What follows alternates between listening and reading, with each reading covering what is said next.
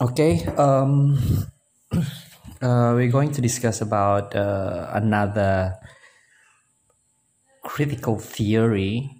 Um, it is Marxism, right? So, why the name is Marxism? Because it's referring to the creator.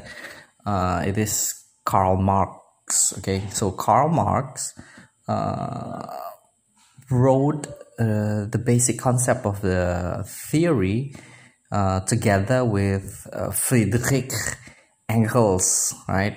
So both of them work together, even though actually the most of the points, right, most of the concept was most of the concepts were created by Karl Marx. Okay, so I'll try to make it simple. Yeah, Marxism is an idea which focuses on the social classes which are divided economically, politically, and socially. There are some classes, but basically there are two main classes. The first one is what we call as the bourgeois or bourgeois, right? Bourgeois, and then the second one is the proletarian. So bourgeois consists of a group of people which have power and then capital, money. Okay, they have the capital or money. Some in another terminology, they are simply called as the capitalists. Okay, and then the proletarian, they are the working class, the laborers, the workers. Okay, the lower classes consists of poor people and then inferior, weaker people that can be controlled by the higher power, which is the bourgeois or the rich and powerful people, right? The capitalists. So the concept of this theory is actually the higher class, right, the superior class, they usually oppress, right? They force the lower classes to work for them, right? They force these people, right, to work for them, and then they take the benefit from the working classes. Now, because of this problem, right? Because of this problem, this is a problem which raises another problem. Another problem is that we call as the class struggle. So the class struggle usually happens when the lower classes, right, like the workers, the laborers, right, the poor people, they struggle, they fight, right? They fight to get a better status, right? A better status. So they fight, they struggle, and then usually if they are succeeded, right? If they succeeded, they will take the position of the capitalists. They will become the higher class, right? The higher class. And then they will do the same thing with the higher class, with the capitalists, with the bourgeois, right? They will do the same thing. And then another problem comes, similar problem comes. So basically it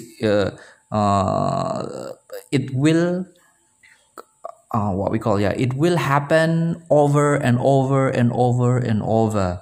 So that's why the Marxism is the pioneer of what we call later as communism, because according to Karl Marx and Friedrich Engels, right? According to them, the only way to solve the problem of the struggle of the war between the higher class and the lower class and different kind of classes is to create the equality, equality in economy, equality in social political situation, right? So that everybody should be the same. That's why we call it as communism. But that's why that is for the ideology, like the political ideology, and then the philosophy. And then communism itself is actually a dream, right? A dream for the Marxists. But it's the achievement, right? Achievement if the humans want to achieve the peace, right, and then the equality in all forms of life. But in literature, we simply decide the social classes that exist, right? The social classes that exist in a literary work. For example, in a novel, what we need to do is simply to find which are the bourgeois, which one is the proletarian, and then is there any struggle? Is there any class struggles? Is there any similar problems like what the Marx said or stated in his theory, right? And that's why we need to find all of these elements inside of the literary work. It can be in the form of symbols, signs, as usual, because literature is something to do with interpretation. Give you a very simple example. Dystopian novels, the latest dystopian novels like The Hunger Games, and then you have the Divergence, and then you have the Maze Runner. You have the classes, right? The higher classes, usually they have weapons, they have money, they have rules, they have power, right? So they can control the lower classes like the workers, right? The laborers, the poor people, right? And then because of these social classes, the lower classes will try to fight, will try to struggle for a better status. Somehow, if they fight, if they find the level, if they achieve the status of being the powerful community, powerful group, they will also do the same. So that is the point of the Marxism theory. Even though Marxism theory is very wide, right, and then very rich, just like the other theories.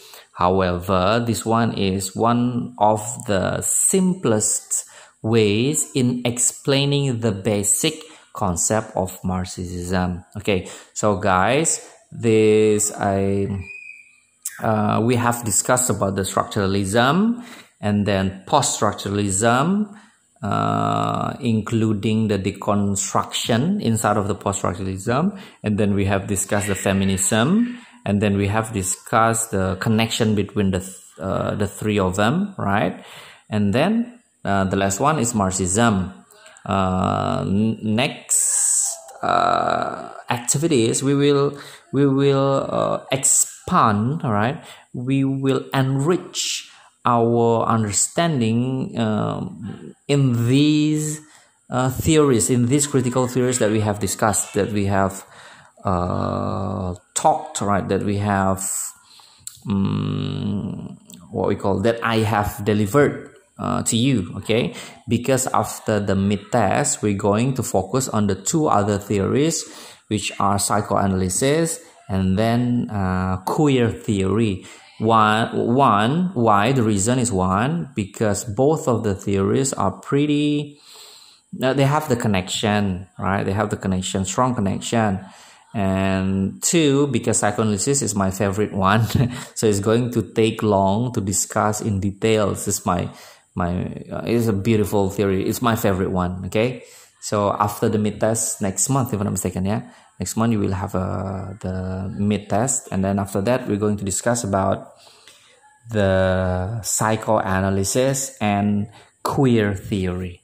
Okay, if you have any question, I will be glad to answer it.